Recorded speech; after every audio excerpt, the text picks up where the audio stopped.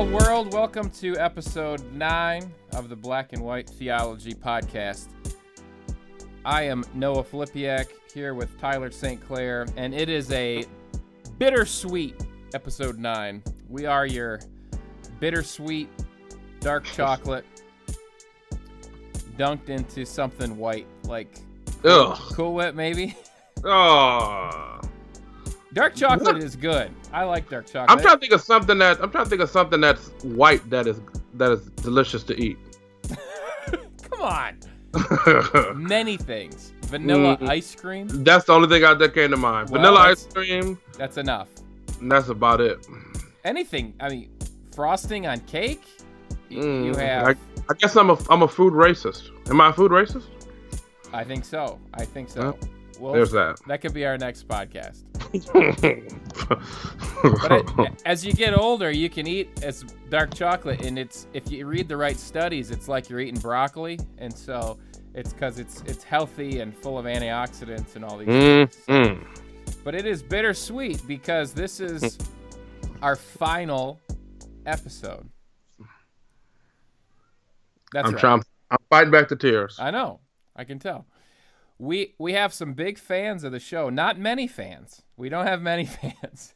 But the ones we have, they are big. They claim to be big fans in their emails. Bless their hearts. So, honestly, I'm sorry that it's on me. I'm the one having to walk away. Mm-hmm. Tyler, I think you could keep the podcast going on your own. I cannot. You could be the Black Theology Podcast. Wow, that'll go the James Cohen podcast. Too soon. Couldn't you find? Too soon. Couldn't you find another white guy to put up with you and do this podcast? No.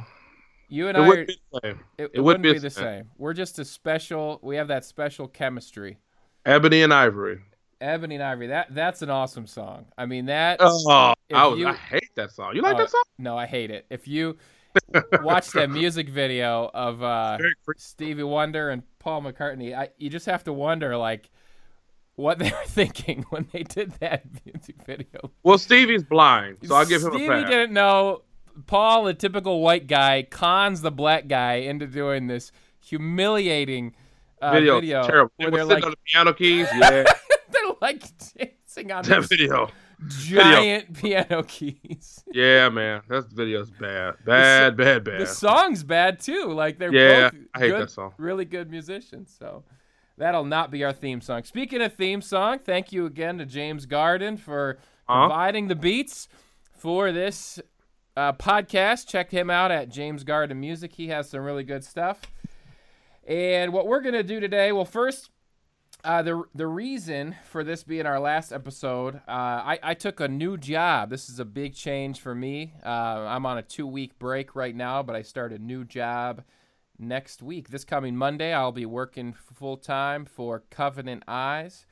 Covenant Eyes, they are an online software for filtering and monitoring software. So if you're struggling with pornography or you want to monitor your kids' stuff online, what they do is they have accountability software, so it emails your accountability partners what you're looking at. You can also do filters that block sites. And what I'm going to be doing is working primarily with churches. So if you personally are interested in using Covenant Eyes, you can use the promo code Crossroads to get a free month of Covenant Eyes. That is an affiliate code of mine, and that'll allow you to check out Covenant Eyes and see if you like it. I'm going to be working with churches, though. That's going to be my full-time job. Churches that want to address pornography in their churches, and I will be basically... Christians watch porn? They do. I am blown away. They do. See, that's the problem. Pastors don't talk about it. There's that. Yeah. So statistically, you've heard all the statistics about porn probably at this point, that lots of people look at it. Lots of Christians look at it. Lots of pastors look at it. And you and I mentioned this just briefly, Tyler, when I called you about the news last week. You mentioned even today how there's porn, but then there's exposure to, I forget how you said it, but pornographic type material.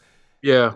That type of exposure is just everywhere today. Our society is pornographic. Yes, that's what you said. I was like, dog, like the things I watch with my kids, like the cartoons, it's like sexual innuendo. I'm like sitting with my 2-year-old on my lap, and there's like underneath sexual innuendo and flirtation and cleavage. I'm like, what? This is a cartoon. What is this? It's like I think we've become so numb to it. Yeah. That we don't even see it anymore. And that leads to men. That leads to pornography being normalized. Yeah. Like it's just something everyone does. Yeah, man. We live in a really a dark time, and churches don't often address these things, and when they do it in a way that is either often that's the two extremes, like heavy-handed, legalistic, guilt-driven, or it's kind of like, well, it's just, it is what it is. You know what I'm saying? Don't address it. Don't address it as a sin, as a heart condition that needs to be bathed in the gospel. So yeah, I'm excited for you, and I don't know much about Covenant Eyes, but what I've heard and what I've seen is really dope. So hats off. Thanks, man.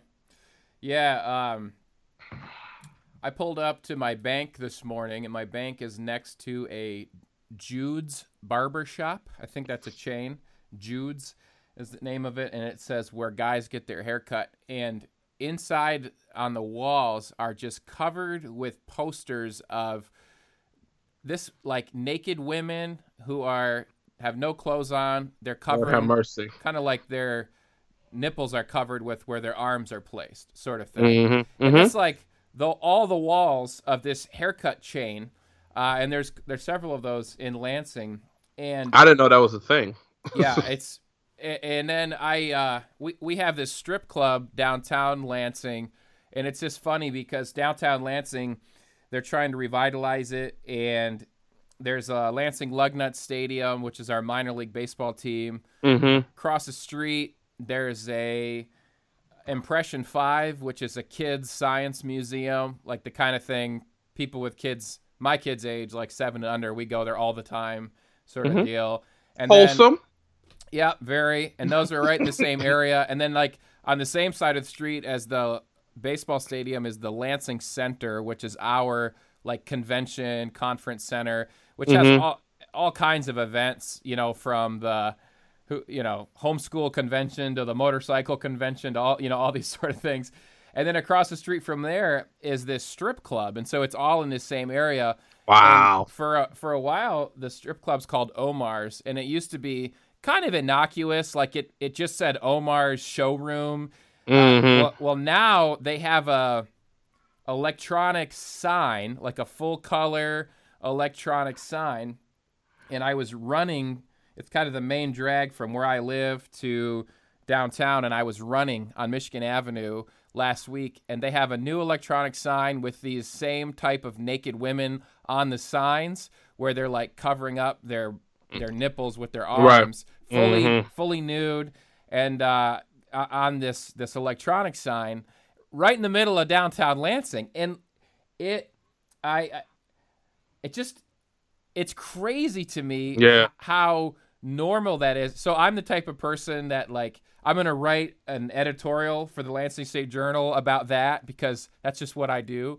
There's that. I sent an email to our city council, which is not like big time. It's not, they're just normal people like me. And I'm like, hey, I don't like this sign. Like, what do I do? How do I try to get this down? I haven't heard a word from them.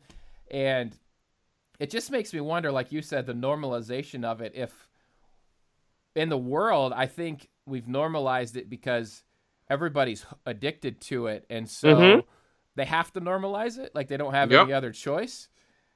And then in the church, when we just condemn, like, you know, beat down on it legalistically, it doesn't help anybody because everybody's already convicted about it and they know it's a sin. What actually has to happen is providing a way out. And really, it's a theological framework. It's a way to be rewired. And so, so that's the shift for me. And there's more probably outside of the scope of this podcast. If listeners are interested, I just did a reflection post yesterday at acrossroads.net of kind of here you go, reflecting on the shift from planting a church that I've now served at for 13 years and doing this. It's a long time. I'm going to be staying at my church as a member and in the preaching rotation, but I will not be a decision-making pastor or elder anymore. So that's a big it is. It's crazy. Yeah. So wrote about that, and also, so this door just opened, and I feel like it's one of the first times that I've let God lead, and I'm going to keep doing my Beyond the Battle podcast just because it's in line with that job. It's basically a podcast around sexual purity, and so people can check that out, and that one's just me, so it's not as fun as this one, but I can record it anytime. That's kind of a heavy thing, so I don't know how fun you want to make sexual purity. It is a heavy thing. Yeah. Yeah. There's only so much fun you can go with that without just being a 12-year-old. That's true. That's what a lot of our culture's done with it, actually. Well, man. So that's my big news. And it's been good to do this podcast. I do apologize. What I did is I just spread myself too thin, and that's part of theology as well as learning how to rest and having limits, and that's something I've never been good at. And so this new chapter will help me to focus a little bit. So, yeah. What we're going to do in episode 9 today, we want to honor the questions that have been sent in that we have not answered. So we just have a few here. We're going to go back to Matt, who we mentioned in a previous episode. So here is Matt's question. I have a difficult time with the idea of Calvinism and God's love. Reading through Romans 9, it seems clear that God saves us. So Romans 9, we gave as homework a couple episodes ago. It's a very strong coffee chapter about God being in control of everything. So he quotes chapter 9, verse 13, quote, Jacob I loved, but Esau I hated, unquote. Verse 18, therefore God has mercy on whom he wants to have mercy and hardens whom he wants to harden. 22 to 23, what if God, although choosing to show his wrath and make his power known, bore with great patience the objects of his wrath prepared for destruction? What if he did this to make the riches of his glory known to the objects of his mercy, whom he prepared in advance for his glory? One more paragraph here from Matt. All of these verses highlight God loving, having mercy, and making the riches of his glory known, but only to some people. I cannot read these without reading the other half that talk about God's hate, hardening of hearts, and being objects of wrath prepared for destruction. If God chooses some to be saved, then God also chooses some to go to hell. When I think about God through a Calvinistic lens, I just get a picture of God that randomly picks people allowed into heaven and randomly throws people into hell. Furthermore, Jesus talks about the wide and narrow gates of Matthew 7, 13, and 14, and how most people are on the path leading to destruction. I don't think blanket statements like God loves you can be said to a group of people because it seems like God only loves a couple of them. Tyler used an example of being a passenger in a car that God was driving, and I think that's a fair analogy. God is driving the cars that go to heaven, but he's also driving the cars that go to hell. I hope this doesn't come across too opinionated because I would not consider myself Calvinistic or Arminian. I struggle with both sides, but I want to get a more complete understanding of both. I hope this email isn't too long. It was too long, Matt, but it's okay because I read it all because it's our last episode. So why not? What do we got to lose? Like, people are going to unsubscribe? Like, whatever. Doesn't matter. Good question. There's that. Go ahead, Tyler. I don't. so here's what's difficult for me, because I don't wrestle with Calvinism. So it's hard for me to put myself. I'll have a good answer to this. You can give Go ahead and give your bad answer, and then I'll give my good. No, I'm being 100. I don't wrestle with Calvinism, or I mean whatever label, because I don't quote say that. I like to call it Kellerism. That's what I like to call it. I don't wear Calvin as a tattoo. Yeah, I don't wear a Calvin Letterman jacket. Yeah. So because. Yeah, I don't know, man. I don't wrestle with it. I think the scripture that he read in Romans 9 are clear. I don't believe God is arbitrarily doing anything. I believe that because scriptures that run from New Testament and Old Testament both say that God, before the foundations of this earth, elected, chose, predestined. These are all words that are used not just in Romans 9, but used in Ephesians 1, used in the book of Galatians, used in Colossians. These are terms and themes that are throughout all Paul's letters. Election, predestination. So I don't know, man. Yeah, I mean there's a level of. I mean, I understand that. It sounds like, man, so God chooses who he's going to save, and he chooses who will not be saved. Yeah, but I don't know. That's his choice. He's God. That's his preference. That's his prerogative. I mean, I don't know, man. I wish I had more. Well, that's good. I mean, I think it's good to have both of our perspectives, because I've been one that has struggled with Calvinism, and as I've mentioned in previous episodes. And Matt, I don't know if you've listened to our other episodes on the tulip, but if not, you're not going to get any more from us, so you might as well just put them on repeat, kind of like Seinfeld or whatever. Lord. You know. You're just going to get reruns from here on out, so maybe go back and re-listen to the ones on the tulip, those 6 that we did. But I have wrestled with it, and so I get where you're coming from. I think Tyler's point is helpful because it's just simply, look, this is biblical, and at some point we just have to submit to it. It's what God said. It's what God said, right? So whether it makes sense or not, I mean, it's one thing if you're using it as an apologetic to a non-believer, and they're like, that doesn't make any sense. But for those of us that believe the scriptures, I know Matt, I know he does as well. It's just one of those like, hey, I got to just take God for his word, and I just got to trust him in it. And we've mentioned in those previous episodes the benefit of that. Like, if you can go with that, there's a lot of benefit to riding in the car and letting God drive, and it does take away a lot of the anxiety that we talked about. But my answer to your question is twofold. One, it's deeper than just random. So I think when we make it rational and logical, we're like, that just feels so random. God's just picking random people. So I think there's just layers to it. There's a layer on this earth where it doesn't feel like God is doing this. Like, it doesn't feel, so it's called your volitional will. Your volition is what you choose to do. And the way my seminary professor, Mike Whitmer, who is a Calvinist, the way he described it is, there's not going to be anybody on Judgment Day who looks at God and, says, I can't believe you made me reject you. Like, no one is going to have a case against God or even feel, nobody's even going to feel that way. Nobody's going to feel like, man, God, you did this to me. You made me reject you. Because I think because God is God, he's able to work this in a way where he is in ultimate control, but we still have a volitional will. Now, the Bible says he's in control of our volitional will, but it doesn't feel that way.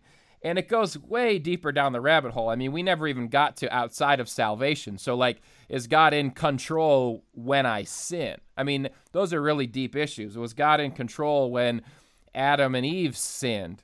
When Satan got into the garden? I mean, just like, whoa, this is really deep stuff. And some of this stuff, I'm telling you right now, God just brought back 1 Corinthians 13:12 to me, which is a verse I just love.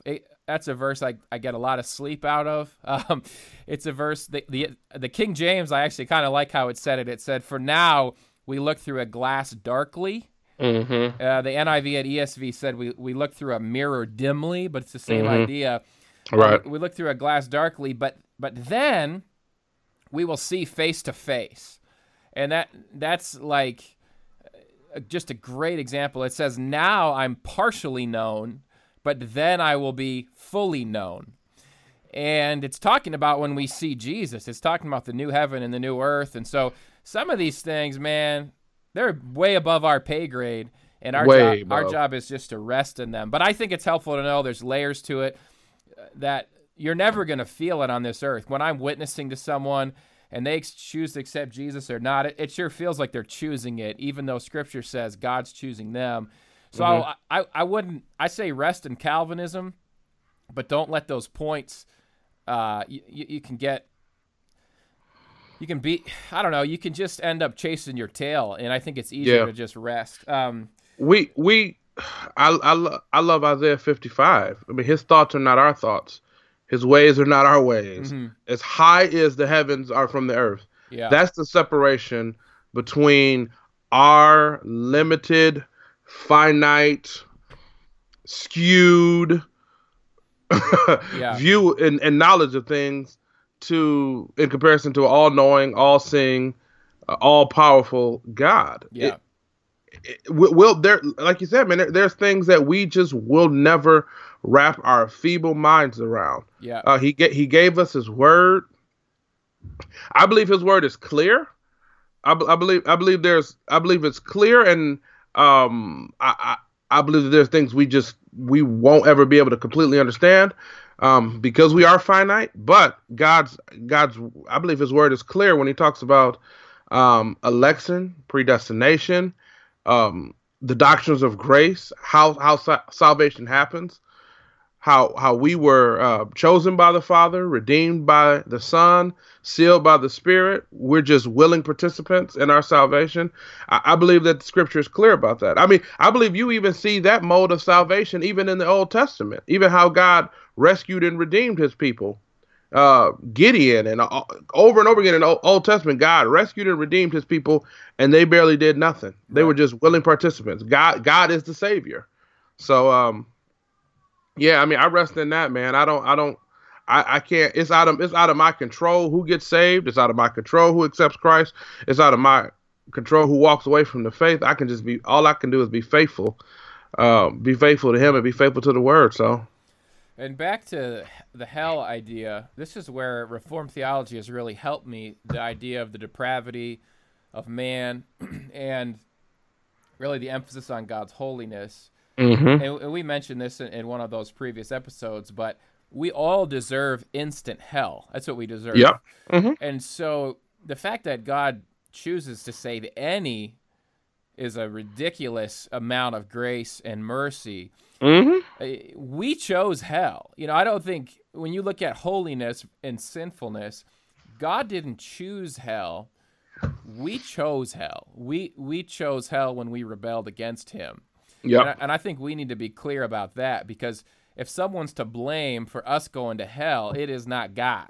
Yeah. And that's the Arminian mindset. And that's kind of, Matt, what you were articulating as you rationalize, or not, when I say rationalize, I mean as you use reason and rationale and logic, we start to blame God for that he's choosing hell for us. And we got to be real clear that he's holy. We chose sin. We chose hell. And then he chose to save some. Despite. And that is a lot like the Old Testament. Like, he chose Israel as his chosen people to be a light to the rest of the world. And you're like, man, the rest of it I got to leave in his hands. I mean, we get in a lot of theological trouble when we start trying to answer all those other questions, we quickly become heretics. I mean, I feel like that's what Rob Bell tried to do, was like, man, we got all these hard questions. We got to give people some soft answers for them. So I'm just going to start giving answers the Bible doesn't give. And it's like, whoa. So let's just stay with what the Bible gave us. Yeah. And the rest of it, we got to rest in his hands. So one other question Matt brought up was the idea of hate. Does God hate people? In fact, the title of his email is, Does God Hate People? And I looked up the Greek word for hate used in verse 13, and I was kind of hoping like, that'd be a different word than God used in other parts of the New Testament for hating things, like hating sin or whatever. No, it's the same. It's the same word. It's hate. Like God hated Esau. Yeah.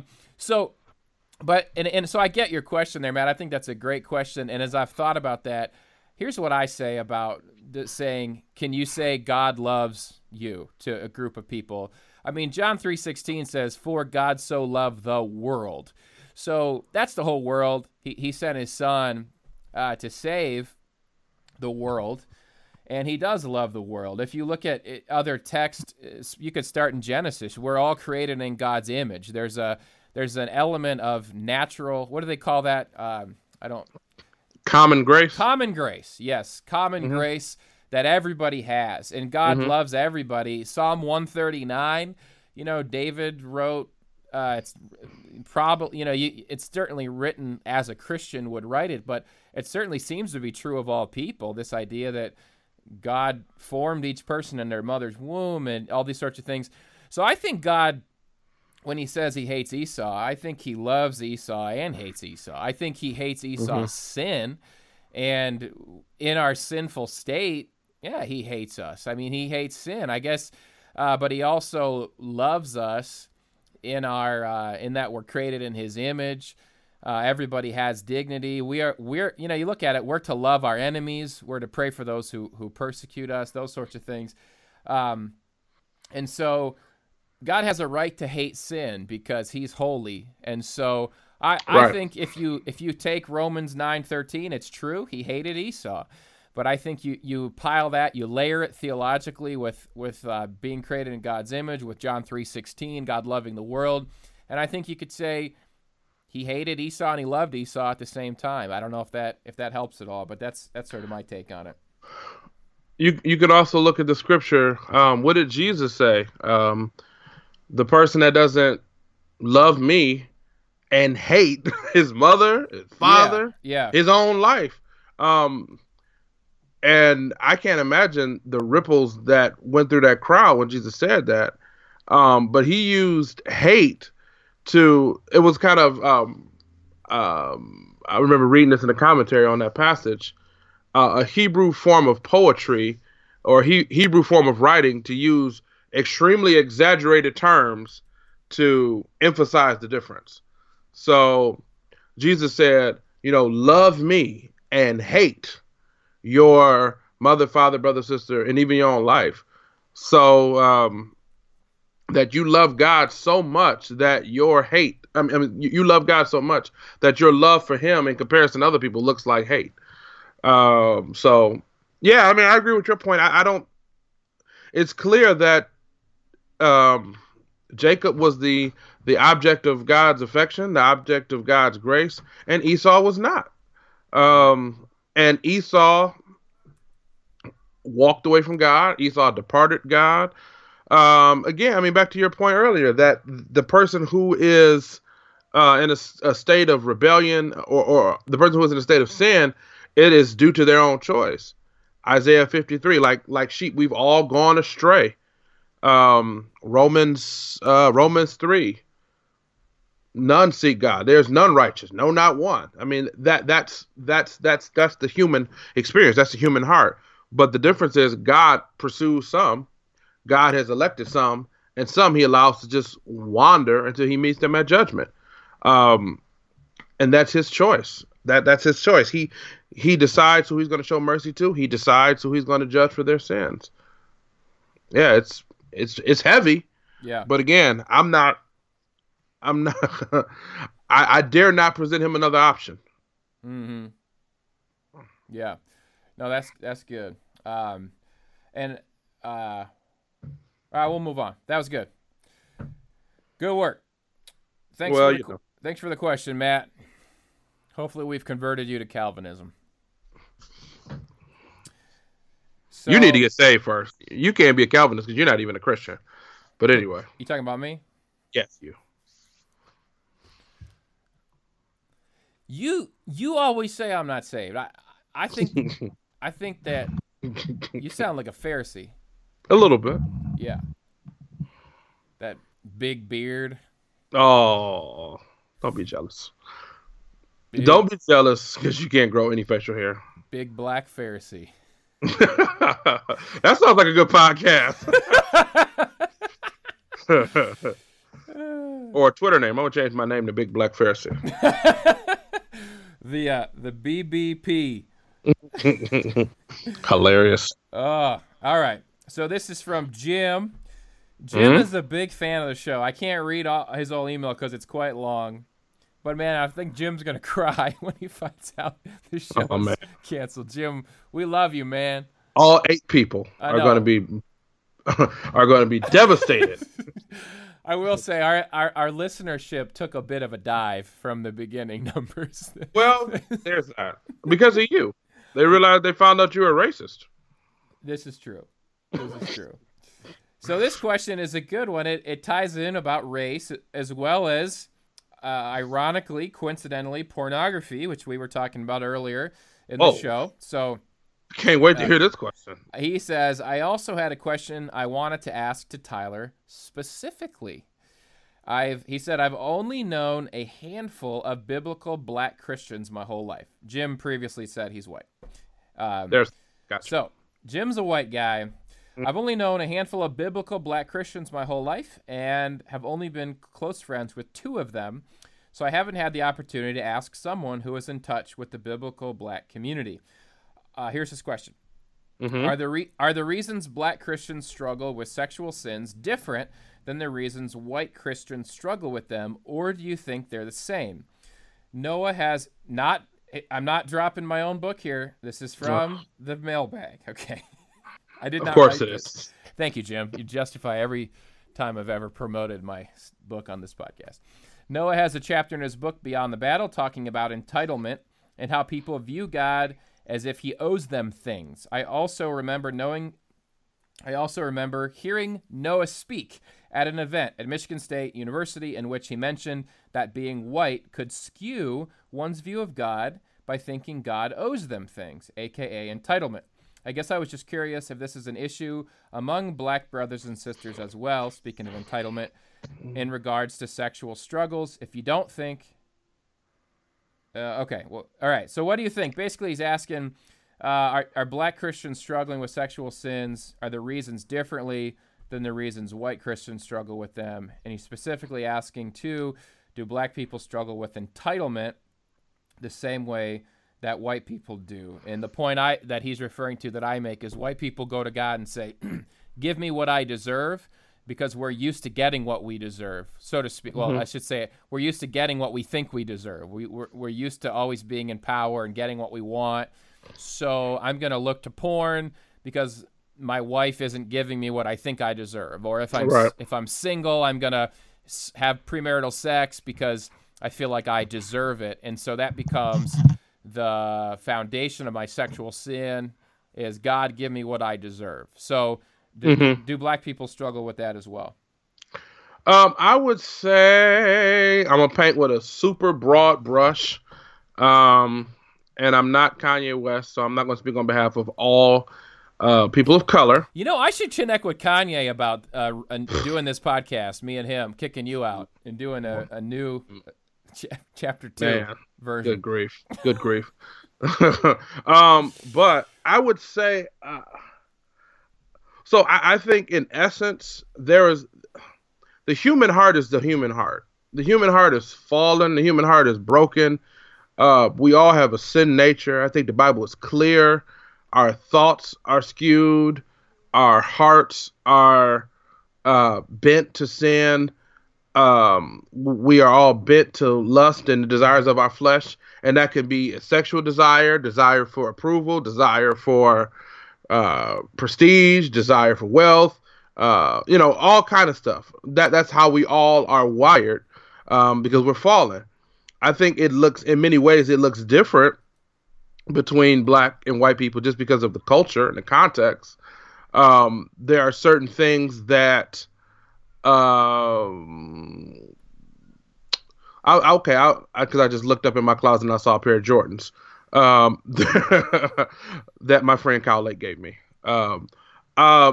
There are things that, say for instance, I remember, like, my mother would not buy me expensive shoes. One, because we were poor, but two, she would always say, "Well, I wouldn't want to give you those because someone would shoot you and kill you."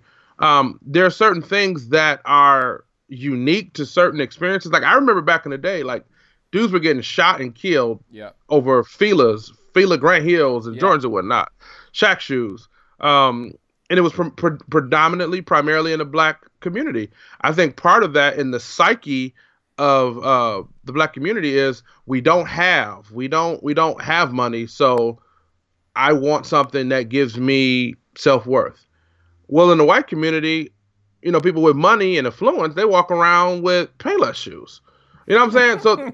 So the dudes that got the most money, the wackest dressing, least spend the least on their clothing. So I think just culturally, there are certain things that are different, and it looks differently.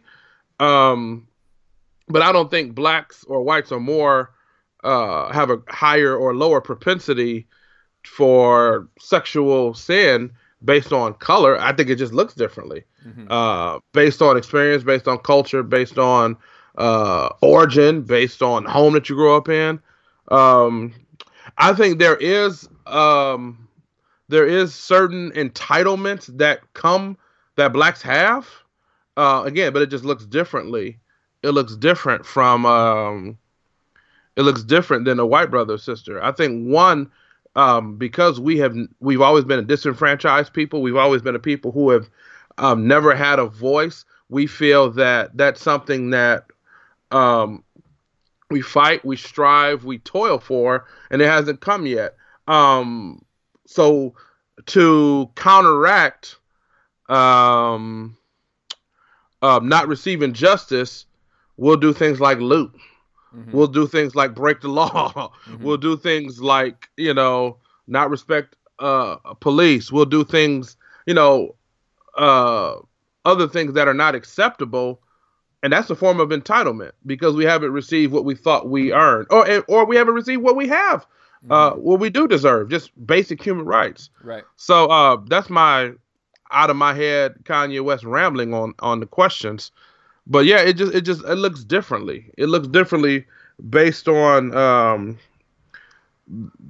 culture, origin, and context.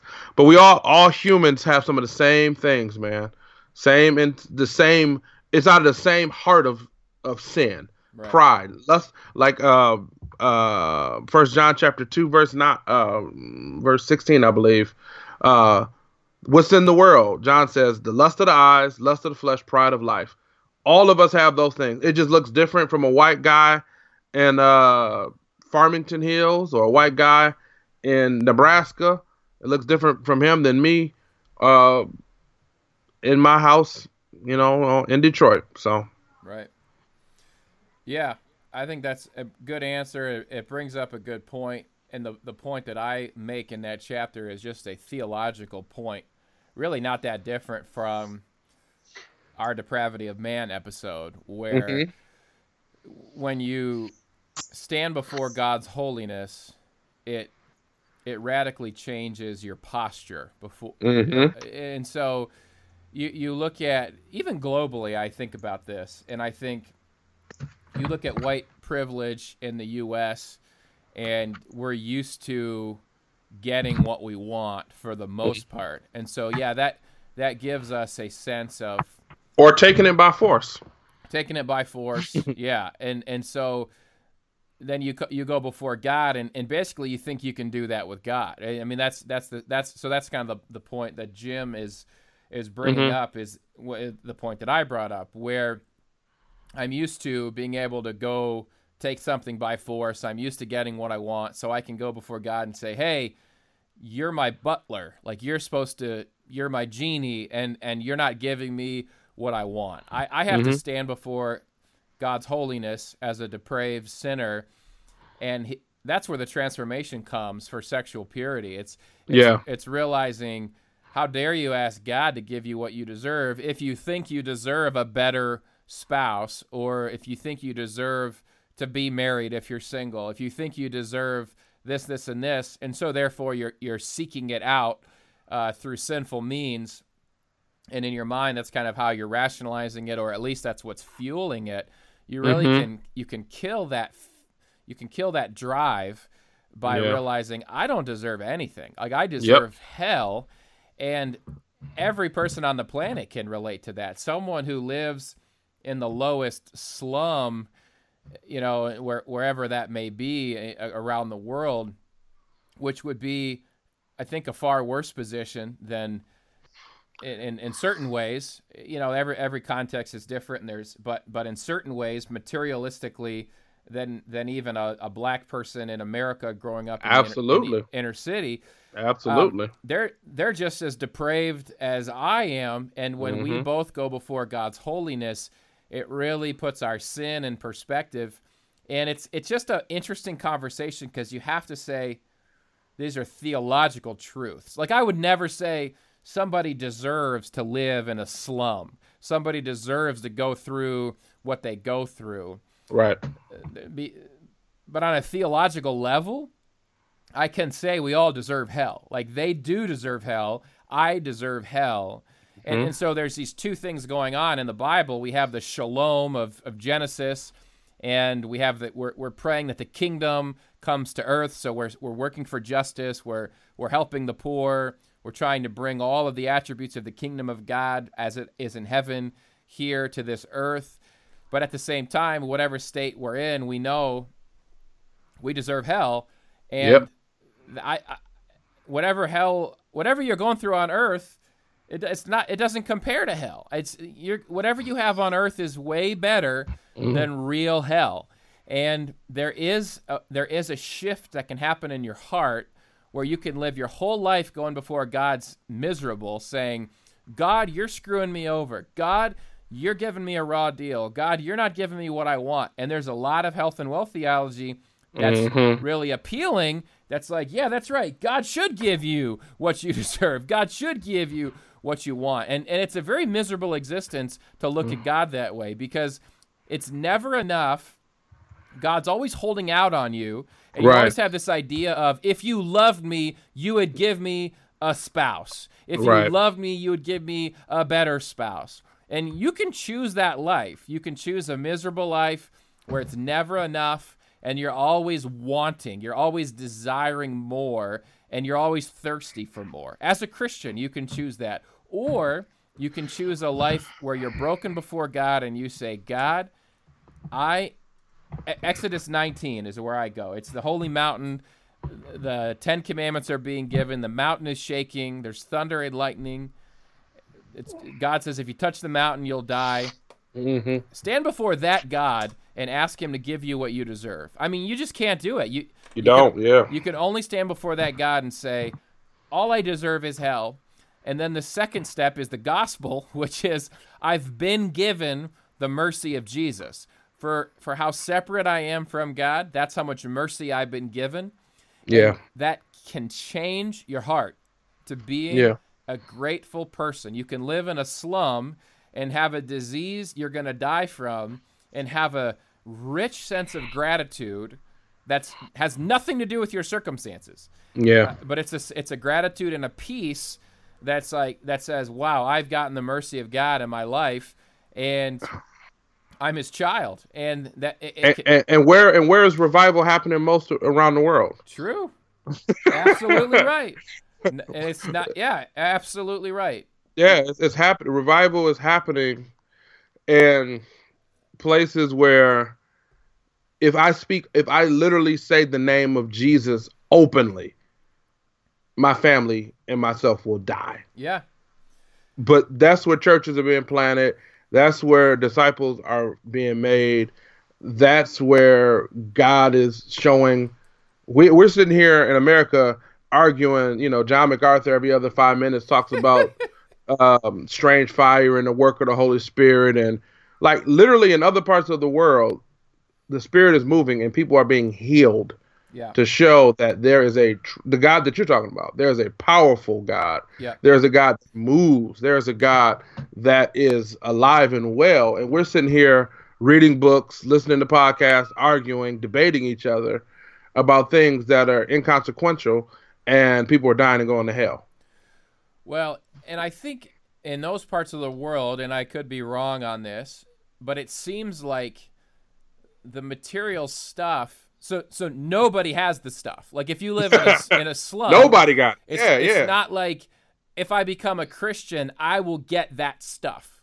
Right. You're becoming a Christian because maybe you're at a point where there's a phrase I heard growing up. Sometimes you don't know God is all you need until God is all you have, where you've been so stripped away of everything else that you're like, man, I need God. Like not because my circumstances are going to change, but because I don't have an idol to clutch. Like I don't have a front to put on. Like I can save myself through my money. I can save myself. I mean, the Bible's clear.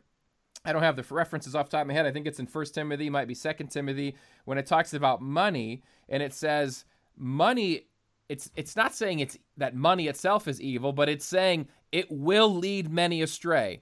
Because it's a great savior. Money is like an amazing fake faux savior. It sure feels like a savior. When you don't have any money, you don't have medical care, you don't have any of these things, it's like, man, who am I fooling? I need a savior. Like you've been stripped away and humbled. And so it's just, I feel like it's a lot like the first century, where you had this revival in the first century among the marginalized. It wasn't among the powerful for the most part. And so I think that's why you see that around the world, because they don't have the idols of wealth that we have, where it's like, why do I need God? I got everything and comfort. And not just wealth, but comfort. Comfort, absolutely. I this is I'm just gonna spare that tangent, but I look at how many Christians live, and I see no difference than the people that don't have an eternal hope. Yeah.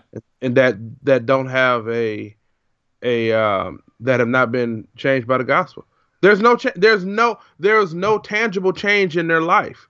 But that's not the case when you look at the first century church, or when you read the book of Acts. Right. Like your life changed, how you lived changed, who you did your life with changed, how you viewed money. You were open-handed. Over and over again in the beginning of Acts, it says that people would just, oh, you have a need? I'll sell my farm and I'll help you with your family. Right. Yeah, it was just like Jesus, and I don't want to go David Platt, but Jesus radically changed the way people lived. And I see people so comfortable with job, 401k, and you know what? And to be honest, I'm not just gonna bang on suburban people. I see that same comfort. It just looks different. A lot of that same comfort amongst people that don't have as much in our country. Right. It just looks different. And maybe maybe self-medicate by smoking weed. I'm gonna, buy these material things to give me that little sense of value. It's the same thing, but it's just that comfort, man, that I see it. I don't see it, man. It's frustrating as a pastor. Honestly, it's one of my most frustrating things. Like, do you know how you are supposed to live? That your life is different now. It's not just about you. But anyway, I'll save that tirade. Well, you didn't save it. You just gave it. It's all good. I'll shorten my tirade. There you go. That was a good tirade. I think that this is like deep level stuff, but we live a long time now. Medical advances. Everybody expects to live to be 100 or something. And I think what we really do is we live like we're going to live forever on this earth. Like we live. Yeah. I don't mean that in a good way, like the theological way. I mean, right. I know what you mean. We live as if this earth is all there is. That's what our world has done.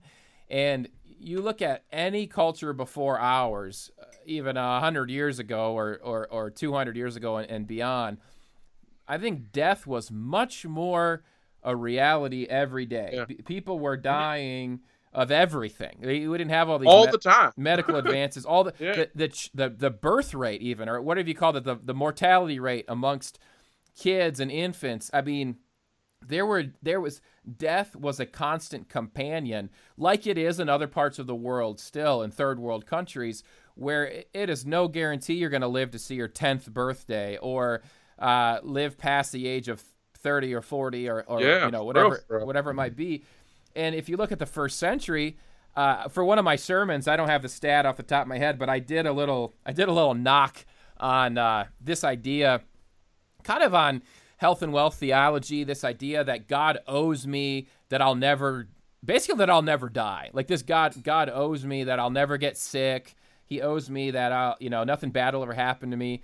And in the first century, when Jesus was healing all those people and walking around, this is a unofficial stat. I'm trying to remember a sermon I did a couple years ago, but the average lifespan, because you're including kids, right, who die before tons of kids die before the age of 10 back then.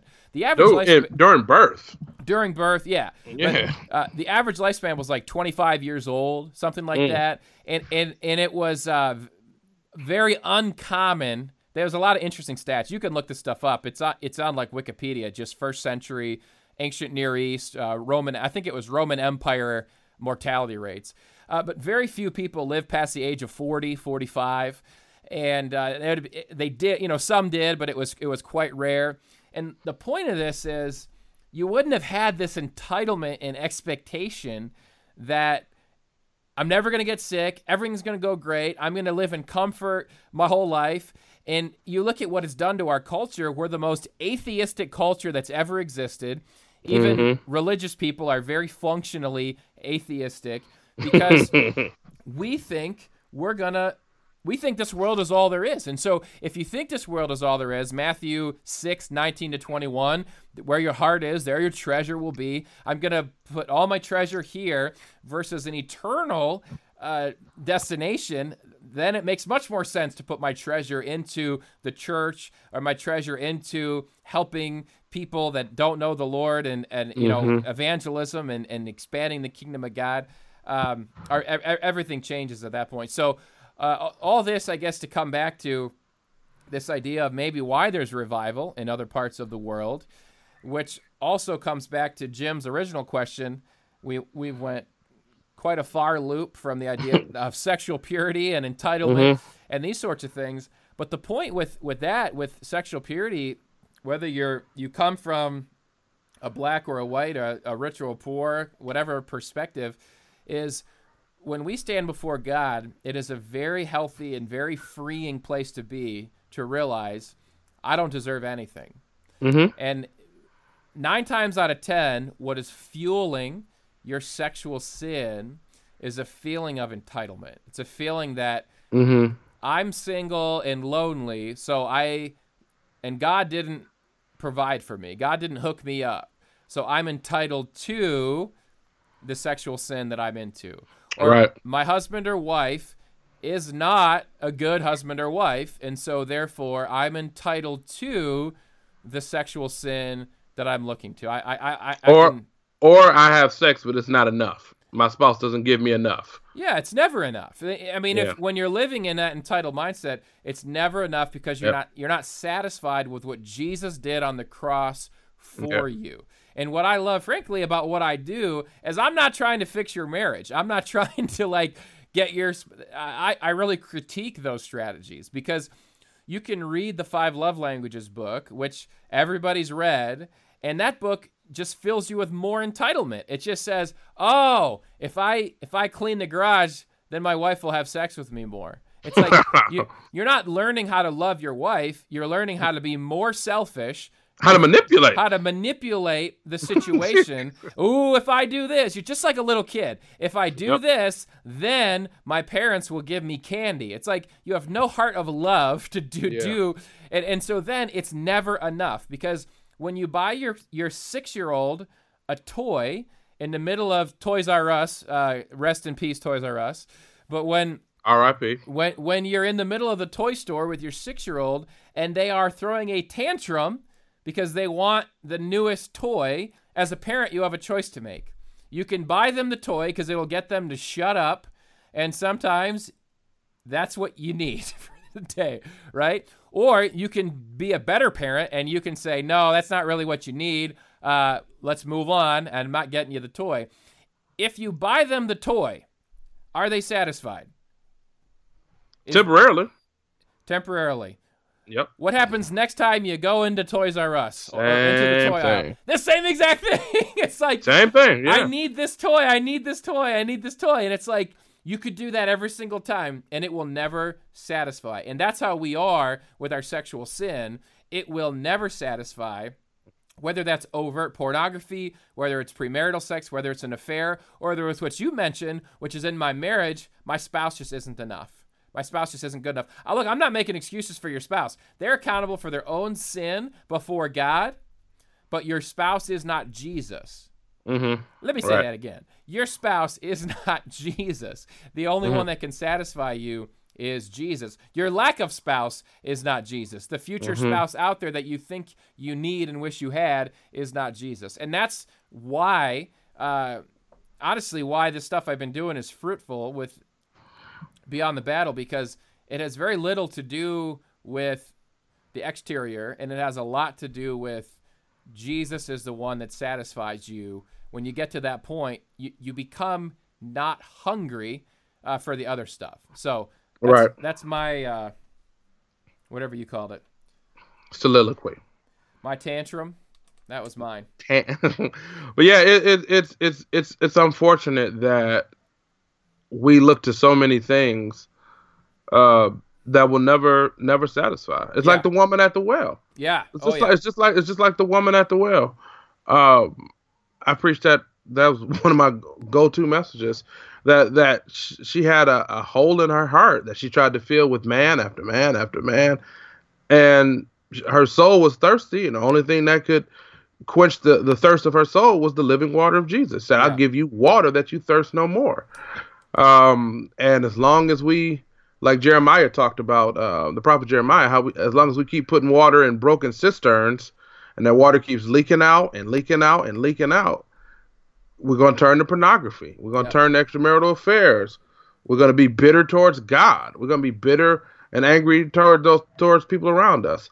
But yeah, because you're throwing it down a bottomless pit. You never can feed. You never can quench that hunger. Only the bread of life, the living water, can do that. But yeah, all people have an entitlement, black, white. It just looks different. You know. Jesus did not give the woman at the well a husband. He definitely did not. Think about that. I mean, that's like the church is like, do all these things. If you're a woman, God will give you a husband. If you're a guy, God will give you a wife. Do all these things. Woman at the well didn't get a husband from Jesus. She got Jesus. That's what she got. She got Jesus from Jesus.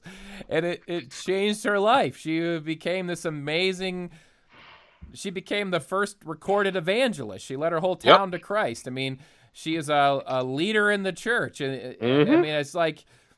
She didn't have a husband that we see recorded. I mean, it's just, that's it right there. Boom. That's what we're looking for is Jesus. So life change.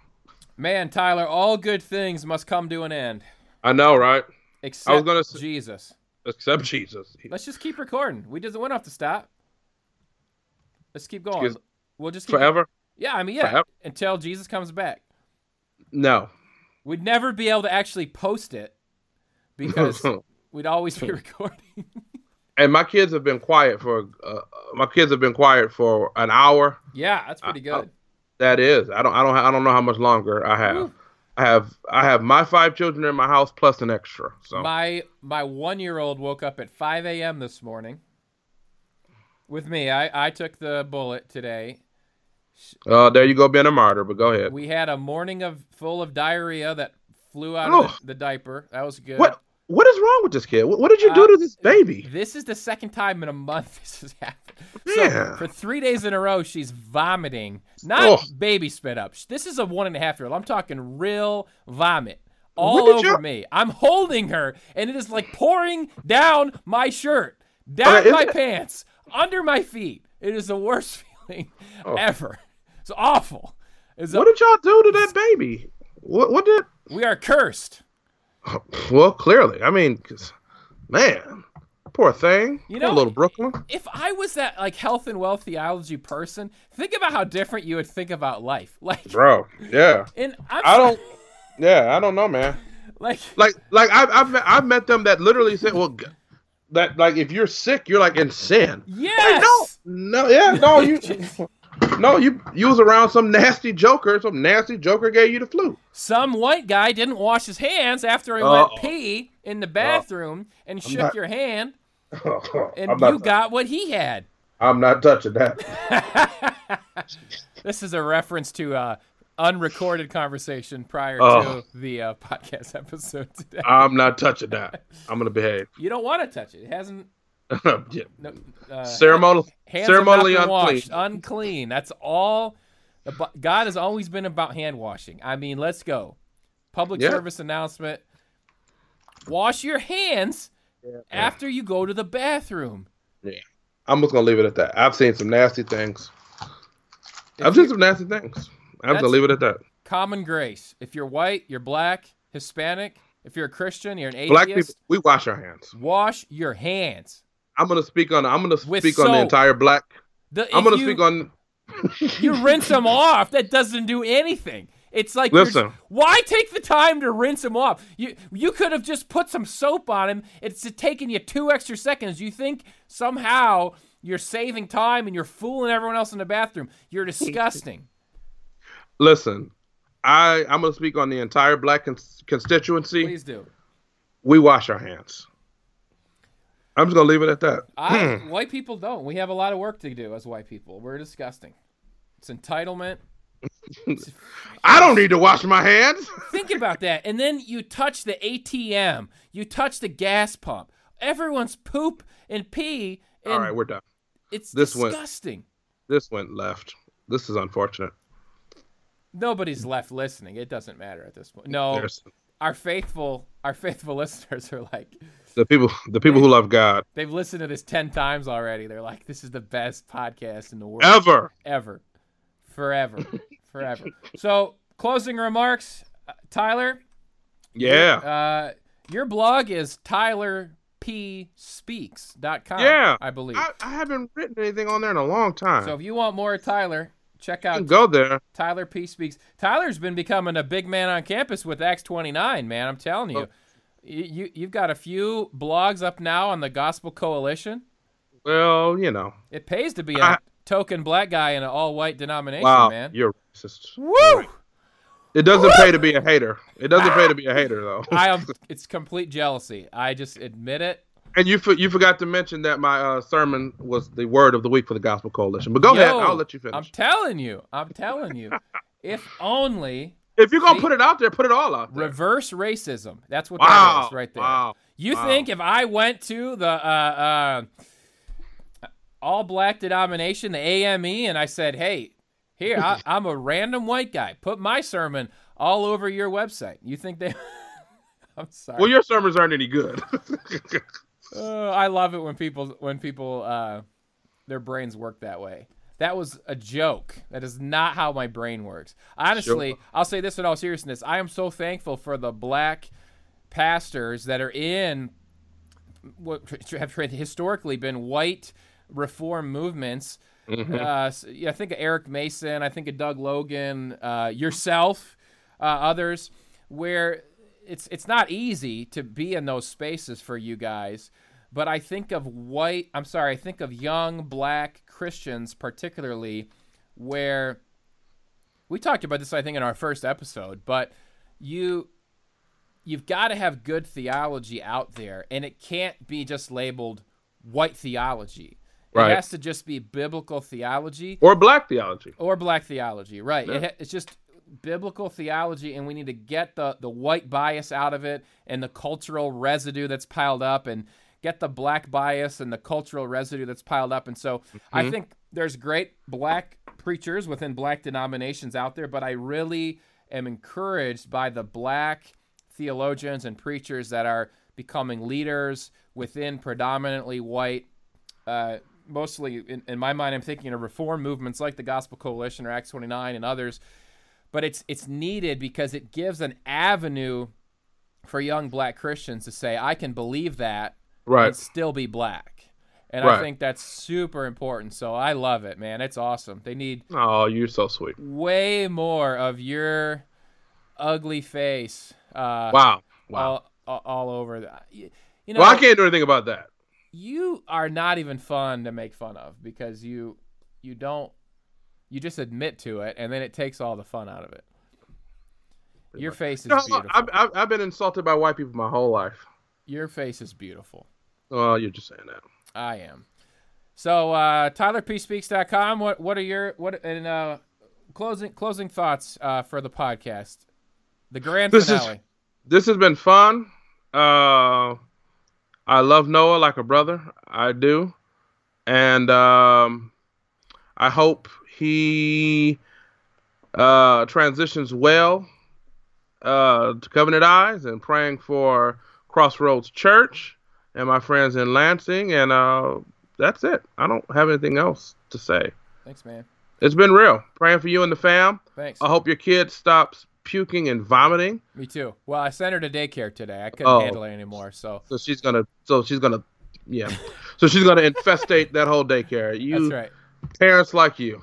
I'm telling you, I couldn't do it another day, man. Trust me. There's moments I'm not proud of. Man, poor thing. Pray for me. I don't waste prayers on white people. That was just a joke.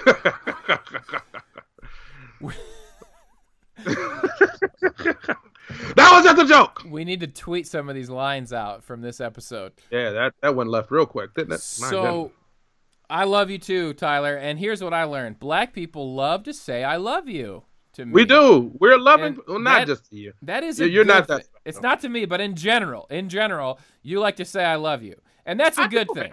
That's a good thing. I love you too. And I've learned the more black people I hang out with, the more I'm used to saying I love you.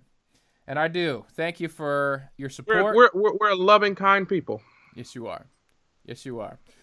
Thanks for the support. And it is weird. I feel like I'm letting a lot of people down. But you are. So thank you. Some of that's just in my head. You know, if there's cognitive distortion, if you're familiar with that language, if you go to counseling like I do, where most everyone's been real encouraging, and there's just a real thing about burnout where you spread yourself too thin. And I do the blog that I mentioned, I say that because I just get a lot more transparent with it. But just for years, I was just trying to do way too much and trying to save the world, and I couldn't stop. It was really through things just starting to fall apart and failure, and even my own, I just became too raw as a person, because you just are trying to do 10 things at once. You just can't be present in all of those spaces at one time. And so this is just an opportunity for me to get some rest and some focus. It's going to be a ton of work, and I'm a little intimidated by that, but at the same time, it's going to be really focused. It'll let me focus on some of my Beyond the Battle stuff. That's really been an open door. This is a plug, and I do apologize, but you are a terrible human. I am. But the one of the reasons I took this job is because I've been doing these online small groups, and they're with guys who want. Some guys are struggling with porn. Other guys are just they're just struggling in their marriage, or they're single and they're struggling with their singleness. A lot of guys, it's just. I looked at porn growing up, and in my mind, I still lust. I still look when I see women. I look in the wrong places. It's things like that, and so I do these 7-week small groups online via video chat. And I'm telling you, they have been some of the most fruitful things I've ever done. And so it's beyondthebattle.net is the website for those, and I would invite people to check that out.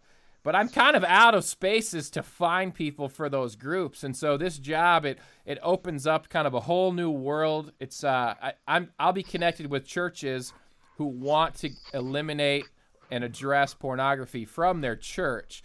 So it'll allow me some chances to speak. It'll allow me to make some plans with pastors about getting Covenant Eyes into churches. It'll allow me to invite more guys into my small groups, and so it's going to be good. It's going to be a real win-win. And my wife said to me, she feels like I'm back to being the person I was when she married me, and that was a long time ago. It was, man, 14 years, and so that was literally before I could grow a beard. So now you still can't grow a beard. I would love to grow a beard, but my wife, we never got into egalitarianism, complementarianism on this podcast. Oh, thank that. goodness we never had to get into that. But I do keep a clean face for my wife because otherwise she won't kiss me. So, but yeah, she said that I'm back to being the person she married, and that's a good thing. That's a good thing. And so thanks. I appreciate your prayer. And just for, I don't know, I guess if anyone's struggling with burnout, don't talk to me. Talk to me about it because it's a real thing. I think man. A lot of church planters get sucked into that cyclone of man, the weight of the world on your shoulders, and that's kind of mostly what I'm talking about in the post that I did. It's just kind of how God finally is breaking me out of that, and I'm still not done. There's more things I have to quit and say no to and leave, and it's really hard, but needed. So I'm in the process of writing something for the Gospel Coalition on church planners and soul care. How we don't, and it's something that I wrestle with. So I'm in the process. I have a ridiculous month ahead. I have like 3 big things that I'm a part of, as well as church and blah blah blah. Woo, woo, woo. But in November we're taking a 2-week vacation to Florida. So looking forward to that. But it's something that it's something that's real. It's not talked about. What's emphasized is butts, buildings, and budgets, and not how is your soul. Yeah, and I would add a 4th to that. I don't know if it starts with the letter B somehow, but now it's like, and this is really really subtle, but it's like platform and becoming more popular as a personality. And that was the whole author world for me, of trying to get published and speaking at conferences, and it's good things. Like in some of the things you're getting to be involved in, they're good things. Even the podcast, it's like these are things that are good things, but you can only be in one place at a time. And man, the only way I was able to learn that is through pain. And it just got too painful, and it was like I had to throw up the red or the white flag and tap out. So I've been trying to say no. I mean, not to even go down the whole nother road, because that'll be a whole nother hour and a half. But it's just part of my I would say 30% of my job is still fundraising, support raising. So that means travel. That means obligations. So it's just trying to balance all that stuff out. It's difficult, man. But I think I finally got a good rhythm. I'm learning to say no more. There's like, I have my obligations at Cornerstone. I have X29 stuff that I do, right time to time. That's it work-wise. I'm not trying to add anything else to it. Yeah. Because I don't have the capacity for it. So. My last plug will be for a place called the Transforming Center. If you hearing any of this, if you're a ministry leader, I did a 2-year cohort with the Transforming Center from 2015 to 2017 as 9 retreats, and I can tell you it saved my life. It saved my soul, not in a salvation sense, but in a burnout sense. If you want a little taste of that, I recommend any book by Ruth Haley Barton. She leads the Transforming Center. And the book Strengthening the Soul of Your Leadership was the first book I read of hers. And man, I thought there's finally hope. And that was back in 2015. And there's no way I could have made the changes I've made without that experience. So it's a bit expensive, but it's no more expensive than like going to seminary is and things like that. So it was well worth it. So maybe you or someone else is ready for that. Well, I can't afford it, so I'm doomed. Our 3 podcast listeners will raise money so you can go. I'll put that on them to do that. So that's it, man. All right. Well, all right, player. It's been good. I'll get in touch. I definitely want to have you come down and do some stuff and talk to men at our church. So we'll set something up. That'd be great. And honestly, the real reason we're ending the podcast is I ran out of white and black food that I could use for our tagline. There's that. I'm completely out.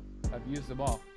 So it's like, we are your, I don't know, Oreo cookie. I've used that one. Cookies and cream ice cream. I've used that one. Cappuccino. I've used that one. Ugh. So all of those are too close and intimate as well. So. Well, ebony and ivory, baby. No, sir. Ebony. I am. Ivory. Where's that red button? That's all right, boss. That's it. It ends the podcast forever. You'll never hear from this podcast again. Probably not. But you can go to what's my other podcast? God. Beyond the Battle. Beyond the Battle podcast. Maybe I'll have you on as a guest speaker. A guest on Beyond the Battle sometime. That'd be fun. I don't want to do that. That'd be fun. That's it. All right, ball. See you later.